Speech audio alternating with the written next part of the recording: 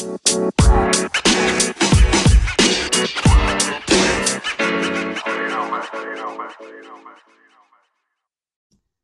everyone, welcome to another episode of Impact by Choice. Today I'm going to have with me a woman that helped me out on my journey in the last months on LinkedIn, has been a really supportive person. We have actually tied a strong friendship, even though we're continents apart, even though we're, seas apart, oceans apart. But this beautiful woman is also a true believer in the fact that ageism needs to be overcome. She is a true supporter of people that are now trying to find their path, and she dedicates her life to empowering others to see, to find that potential that maybe they're not even aware of. So, welcome, Norma Kraft. Thank you very much for being with me today. Thank you so much, Andrada. I really appreciate you having me on and for your lovely introduction. You are so right. We have developed a friendship that would never have happened had it not been for LinkedIn. You're all the way in Romania. I'm here in Montana, and yet, you feel like a second daughter to me. Oh, thank you very much. That's so kind of you. I know that you've made a great impact over my life because you've been so supportive, as I said.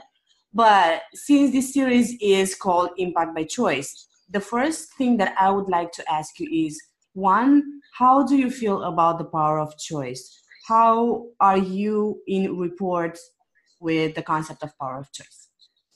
I love that. I think that is such a powerful topic, because really, what do we have but choice? That is the one free gift everybody has. Nobody has to give it to us. We already have it. So many of us sometimes think that we don't have any choice, but we always have choice. And for me, I see that when we have obstacles, especially in a career aspect, that while we may think that if we get laid off or somehow become unemployed, I mean, you don't have to get laid off to be unemployed. The company can go out of business, it can get sold, many reasons, right?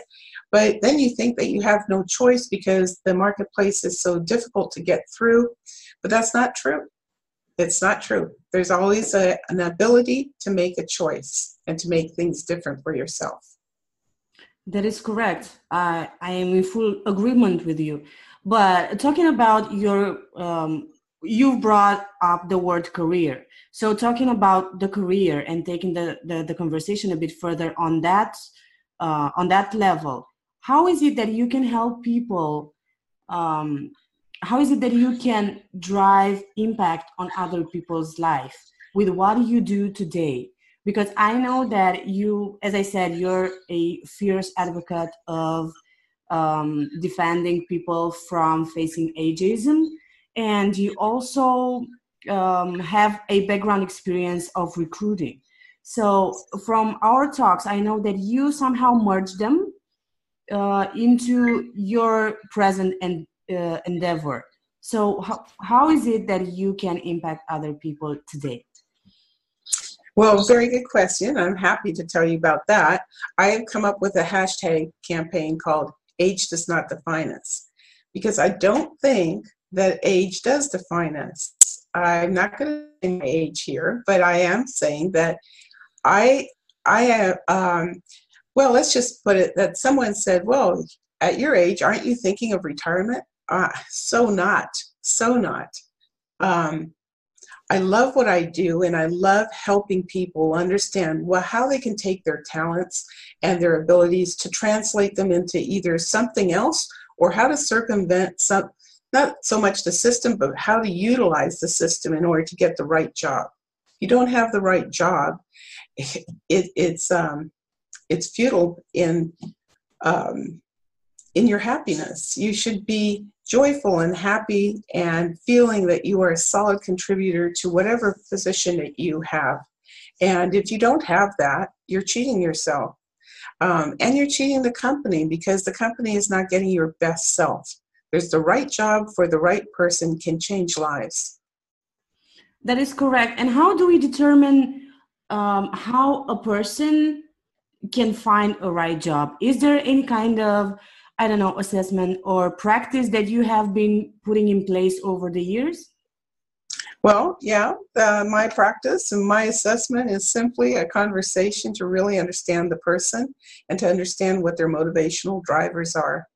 A lot of times I would have people come in to apply for the job, and my true determination was to sort out, were they looking for a job or did their values align with our company? And they had often said that they had not been asked those type of questions before. But the reality is I got to know them, and I got to know what the company and the hiring manager were looking for within the team and what was going to make the difference for that team. When a person is looking for a job and they have gone through a layoff or just have become unemployed, they go through a series of emotions, and those emotions really have to be dealt with. So I can help them walk through that. And this is the difference between having a coach and having a therapist. A therapist may not understand a career and how that impacts your psyche. She can help you with emotions, but she may not understand the basis of those emotions. Whereas someone like myself, and there's many of us who can help you determine and move through those emotions of the loss of your professional identity, your how do you deal with those questions from family and friends? Well, have you found anything yet? Those things, they can be demoralizing. How do you keep up your confidence when you feel like you have been rejected? Right. All things have to be dealt with before you start moving into the job search. That's a really interesting concept. And if we were to, provide right now, one of the most important tips for a person that has been dealing with this kind of situation and is in a deep, let's say, state of depression, because I think that we can fairly say that this kind of situation drives to depression. So if we were to advise a person in this kind of situation to navigate through their feelings, what would be your greatest point that you want to transmit to them? Well, I've been there. I have been there. I've understood it. I always knew that these emotions come from a second party, from my viewpoint of it. I had never experienced them until I was laid off. And the way that I was laid off was very mutually agreeable. It was not punitive. The company had been sold. That was the reorg. But I did not understand until I felt it and dealt with it myself, the impact of those emotions. And those emotions really need to be addressed. And the best way is to actually do a self-inventory. And I can help with that because I understand that. I watched a quick show, not a quick show, but a movie yesterday about the big final match between Bjorn Borg and John McEnroe. And one of the things both men had in common was their intensity of the game. They were fierce rivals. They had a fierce competition. Both wanted to be the best. They kept on, and they had that incredible 4-hour match. And at the end of the day, on both sides, independent of each other, they were both telling the people around them, you don't know what it's like. You only tell me that I'm going to go out there and I'm going to do it. But you don't know because you've never done it. After the match, after the men had retired, both became very good friends. And why? Because they understood each other. They knew what it took to be on that court and have to, they knew what it takes. Same thing with this unemployment. I understand. I know what it takes to get out of that depression and to find where your value is. What a beautiful story about the two tennis men. Wow. Amazing how we can be rivals on the battlefield of business, so to say. But then when we realize that it's not just the competition, but also the human factor, and we understand it, we can become good friends. Mm-hmm. Now, the next question, though, will go towards the word competition. You as a recruiter, how do you find the competition to be? Should it be that kind of fierce competition of excluding each other? Or do you think that there is also a constructive competition that can drive better results within a company and the team? Well, I know someone who I admire very much, and he doesn't believe in competition. He believes in collaboration. I welcome all recruiters. We have 575 million people on LinkedIn. I can't place everybody, nor do I want to. I want to do a good and effective job if I was in recruiting. So I invite recruiters to connect with me. I invite people to job seekers. I am happy to refer them to other recruiters because I don't have the jobs. I have the thing or the programs to help you get ready for those jobs. So recruiters really want to be in connection with me because I have great people. And those great people, I can then refer them to Dominica Weston, for instance. She places people for linguistics. Mm-hmm. If I come across someone in linguistics, I know who to refer them to. Carrie Pisoni, she has a great IT recruitment base. I have an IT person in the Chicago area. I know exactly where to send them. So there's many people like this throughout the country and the world. Someone from India, I refer them to Abhijit Joshi. He's amazing. And so there's so much collaboration that can be done within recruiting communities to help each other. And I don't know, I wouldn't say competition is the word, but I think that there is shared information can help raise the value that each recruiter offers. That's interesting, this concept of shared information. But I know that in today's world, unfortunately, we're looking at each task as to, with that kind of obligation where we need to be the best, provide the best results, be the best team in a company. How would you advise someone that feels this competition as a pressure on their shoulders? So many candidates, many people that already are going through a job, so to say, may feel a kind of pressure that they need to deliver maybe even more than they can. So what would be your advice to them? Well, I've led recruiting teams in the past, and I have never wanted them to necessarily compete with each other. I wanted them to become experts within their own field, within their own tasks of direction. So I still hold through with the collaboration.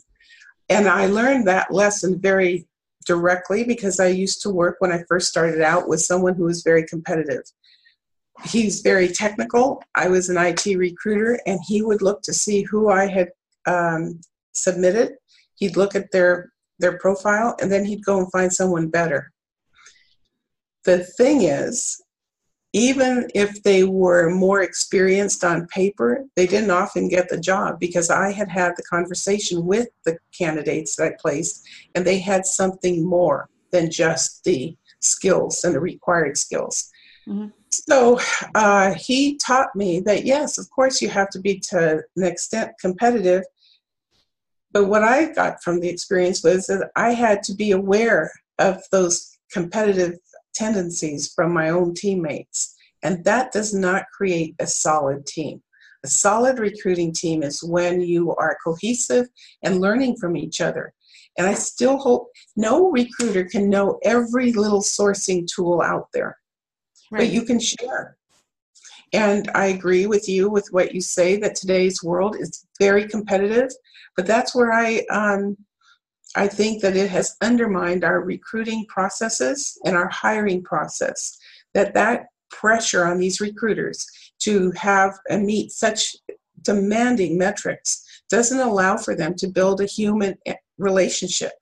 And extrapolate it down to the team when that person gets onboarded, the one that the recruiter has quickly placed in there and submitted, and then they start working, and then they both the hiring manager and the candidate find out that it's not a good fit because the right questions had been asked at the time because there was no time. Then it's costly to the company, it's costly to the candidate, and it's very costly to the recruiter. That is correct. Let me ask you something. Since we're keeping it on the recruiting side, how do you feel about the automized system in recruiting? Because in the automation thing right now, a previous conversation with a future candidate, it's definitely not possible because I've seen posts of yours where you talked about how, you know, the automated system only selects a candidate based on a few criteria, right? But as you said, an IT software cannot identify the soft skills of a person, cannot have actually an interaction with the person. So, but still, unfortunately, people get, declined. They are not being even considered. So if you were, let's imagine a small scenario. If you're up there and the main person that can change this system of thinking, this system of driving results further on, what would you change first and foremost? The first thing that has to change in order to affect hiring processes is the leadership. The leadership is driving everything.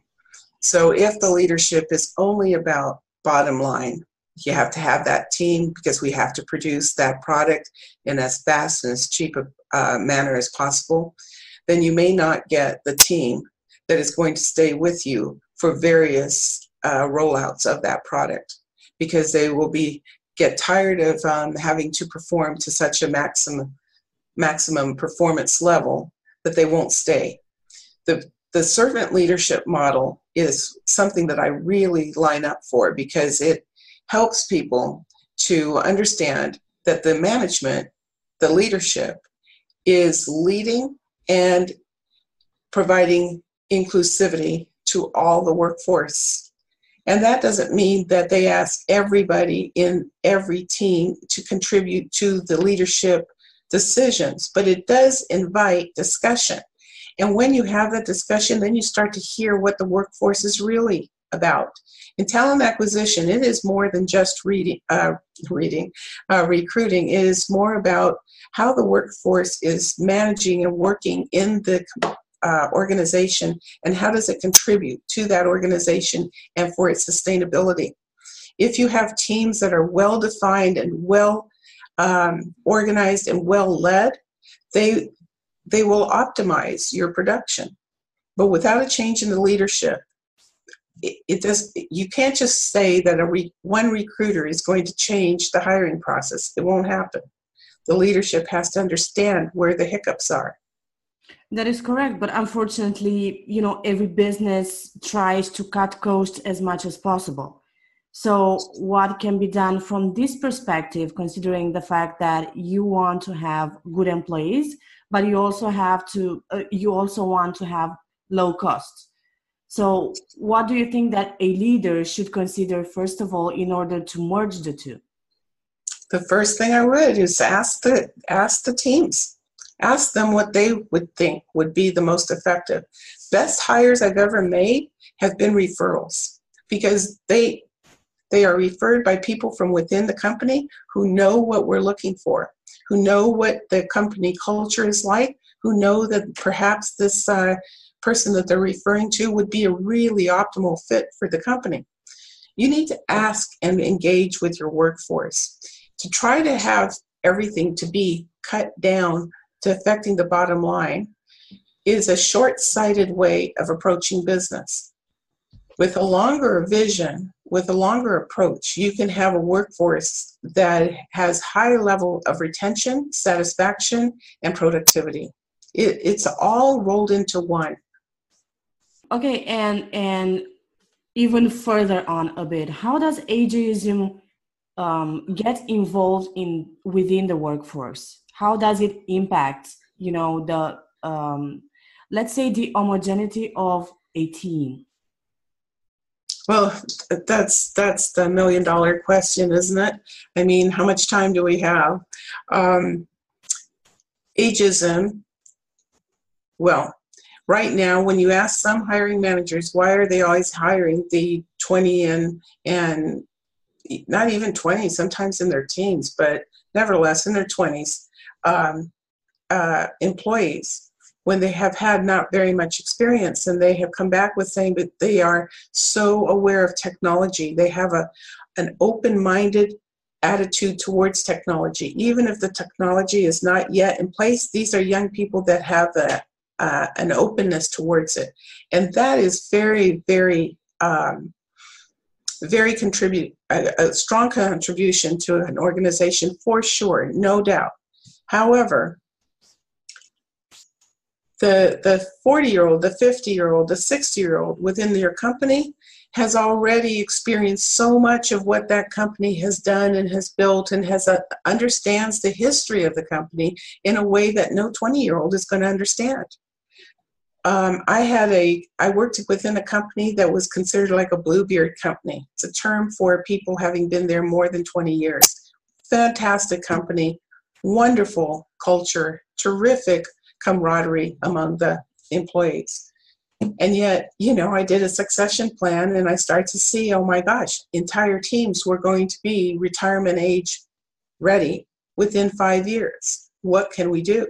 So I started internship programs, and I remember the older engineers said, oh my God, we're going to be babysitting all summer. I said, just try it. So we brought in 4 interns who the engineers chose out of job fair invites.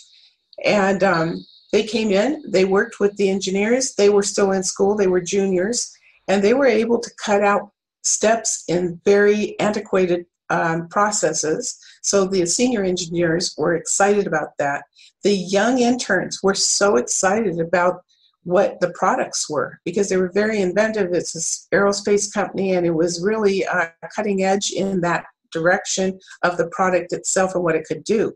But they didn't have the processes at that time that were as up to date as the interns were able. Anyway, long story short, at the end of the summer, I asked the engineers, what did you think? They said, hire them, and hired all of them. So after they graduated, we did. We ran the program for 2 years. We hired 8 people out of 10 people that we brought in as interns. Highly successful. And the biggest non-tangible was the camaraderie and the morale, the dynamics that were stirred up within the company. It was great.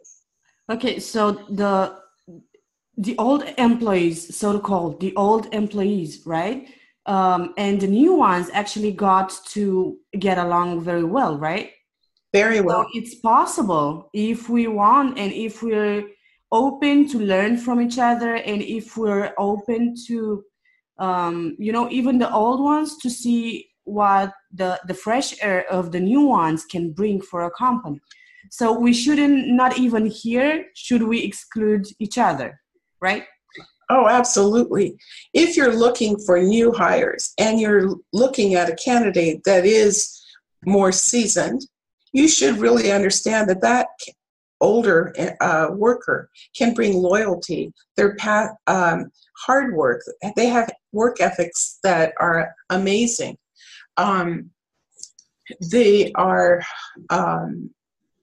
what do I want to say? I want to say that, oh, sorry, I just lost the train of thought. Don't worry. So you're saying that they have loyalty, they have ethics?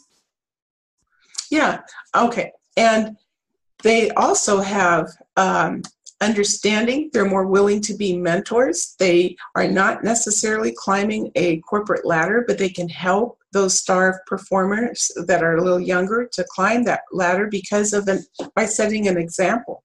They have a wealth of experience. If we don't include older workers in our workforce, the ramifications that will happen in our workforce is going to be seen and felt for generations. My grandchildren will have the effects of that ageism. Right. Unfortunately, it is so. But on the other hand, we're looking at automating everything. We're looking at building robots, and a lot of people are afraid of losing their jobs. On the other hand, um, being well somehow in the area, I can say that um, whether that we have robots in place, that doesn't mean that people need to be, taken away, but they have a chance to improve other skills such as analysis or I don't know, business management, or things that a robot will never be able to do. But what is your take on this very topic? How do you see the technology coming from behind with all these new concepts? How do you see that this will impact the employees that are now working in a company and they may have been loyal for 20 years, for example? Well, again, you bring up the most topics that could be taken for hours to answer, but I would only say quickly that automation will never, ever replace human That too. in human intelligence, human heart, soul, empathy, sympathy, curiosity, creativity, innovation. Now we are having all these innovative technologies, and it is changing the workforce where that it will take some of the mechanical and the tactical skills and do them. But overall, I think it's an opportunity. This is what I got out of that book. Adversity is an opportunity to reinvent yourself. And adversity doesn't need to be an adversity. It may be the impetus to move forward into a different direction, just like it has helped me move into a different direction. And I have grown personally and professionally in what I do because of what I had thought was an adversity. I think that there's going to be more entrepreneurship. I think there's going to be a much, much more innovative and collaborative society in work overall. So do you think that this can actually impact people in a beneficial way by enhancing creativity, so to say? Yeah, I do. I also see the globalization of effort from humans can really override all the technical robotic inventions. Those can be good. They can really help. They've helped in medicine. They've helped in the surgical wards. I mean, there's so much that can be done now with robotics that there's no question. But that will never replace the heart. How do you replace? You can replace a heart, but not replace the emotions. You can't replace the creativity that resides in our human brains. And as we have so much to do in this world. We have starvation, we have droughts, we have war, we have so many of the things that are still present that were there 20, 30, centuries. They're still there. So we need to get to work. And how can we do that? We can only do it by working together. I like that. That's wonderful. A brilliant, approach of, as you said, adversity versus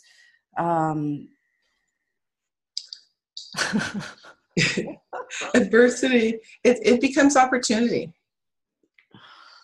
That's a brilliant approach when it comes to, how humans can actually collaborate with the artificial intelligence. I want to take this a bit on another side. And since you told us about, all these things that unfortunately happen on various continents, various countries, which are starvation and other situations that deprive people of a joyful life or even a decent life. if you haven't been a recruiter, or if you could have all the money in the world, which would be one cause that you would choose to support, and how would you do that? Oh, you make me think. You make me think very hard. I like that. Yeah, I do too. Let me think though. I think that if I was to choose with no restrictions at all, I would help children all over the world, children that are needing just a sense of balance and civility and humanness. There are so many children that are living without any of those things, without guidance, without education, without proper food and water.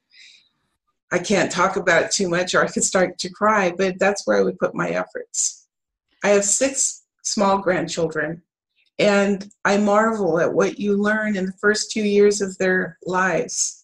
And I say that they're learning, but they're teaching me about their humanness. When each baby is born, they are born with this hope of humanness. And when they are in these terrible and traumatic and very extreme situations, it's taken from them piece by piece.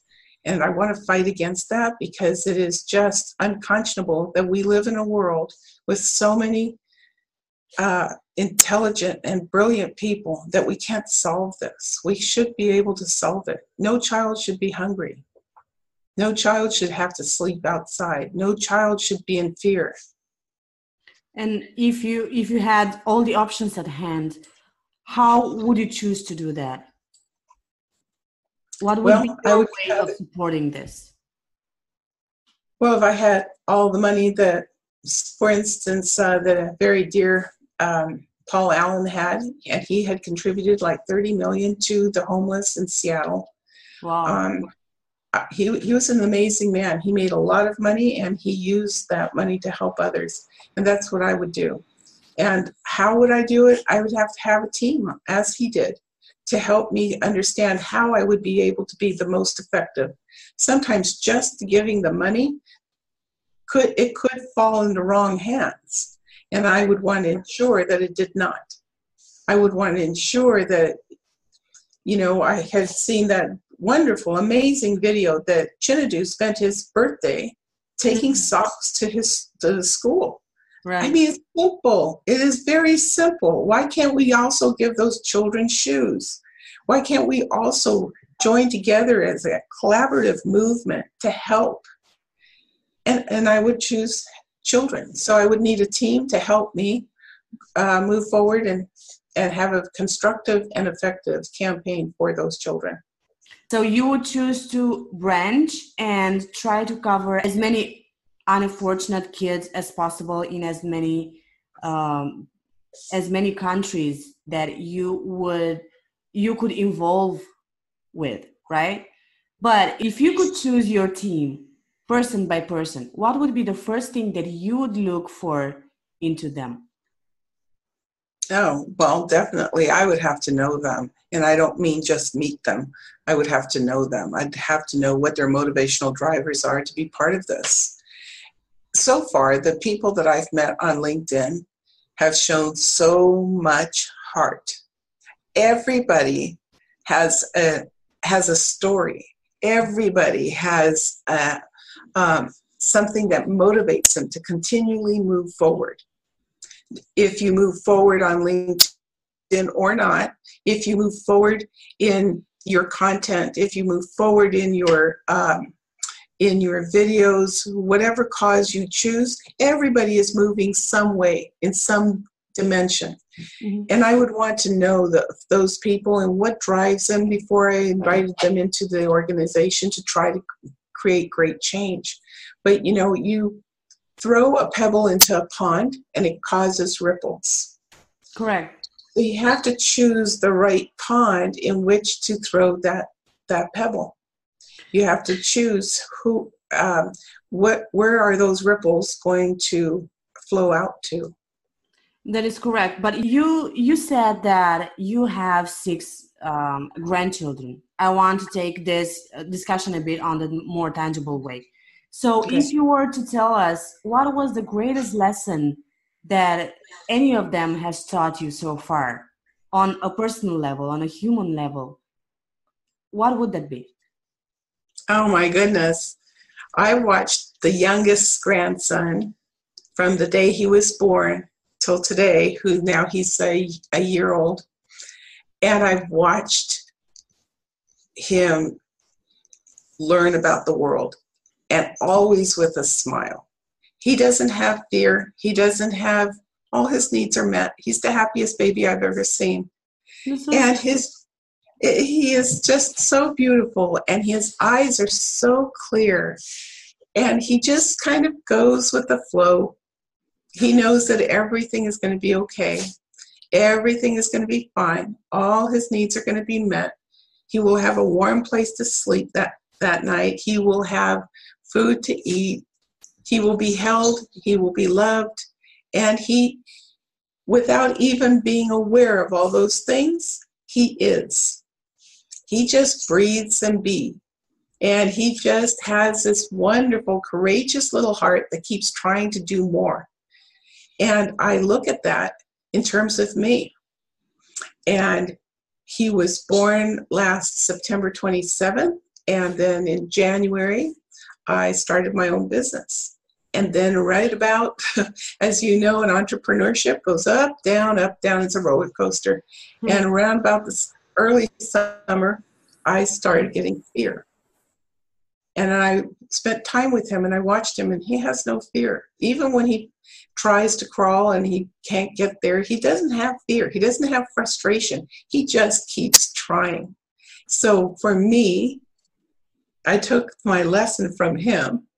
Okay, you just got to keep trying. You got to keep going. Who's going to help you? Who's going to be there? Somebody will show up to pick him up. And somebody has always shown up to pick me up. It's been a very, very valuable lesson. That's interesting. And it's indeed a very valuable lesson about never giving up, about, having this spirit of a fighter.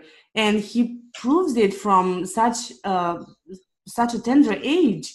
That's amazing. And I'm really happy that you're learning this from him, because fear is that thing that can stop us from seeing beyond, from actually understanding what's going on within us. And it can also be one of the things that stop us from moving forward. So yes, I agree that that's an extraordinary lesson that your grandchild teaches you. So you're Well, very I have another really quick one. It's just the other day. We're having a beautiful Indian summer day. It's in the evening. My granddaughter wants to learn to do a cartwheel. Now I know better than to try to teach her exactly how to do the cartwheel, although I used to be a cartwheel queen, I have to say. But she was so excited. She had her grandmother on one side and she had her mother on the other. And we were both encouraging her. And the snapshot picture that I take from that moment was her glowing little face in the sunshine, just feeling so supported. And that's how I feel on so many levels with the friendships and the people that I know and I meet on LinkedIn, and not just in LinkedIn, but my friends, my family. I feel like I'm still that child smiling with joy in the sunshine. That's such a beautiful picture, and that also tells us about the security that a kid has deep within. That, as you said, they know that they know that their needs will gonna be met, and nothing wrong can happen. But the picture that you gave us, it's absolutely astounding. Wow, wonderful. I would want to add that the element that I learned from my granddaughter was approach things with joy. Joy has the ability to transform a task from being mundane to being an expression of love. Wonderful. Oh my God. I so like, wow. I'm speechless. I really like this one. It's a wonderful lesson that you gave us. Okay, so making maybe a parallel between the lessons that you learned from your grandchildren and the business that you're trying to grow.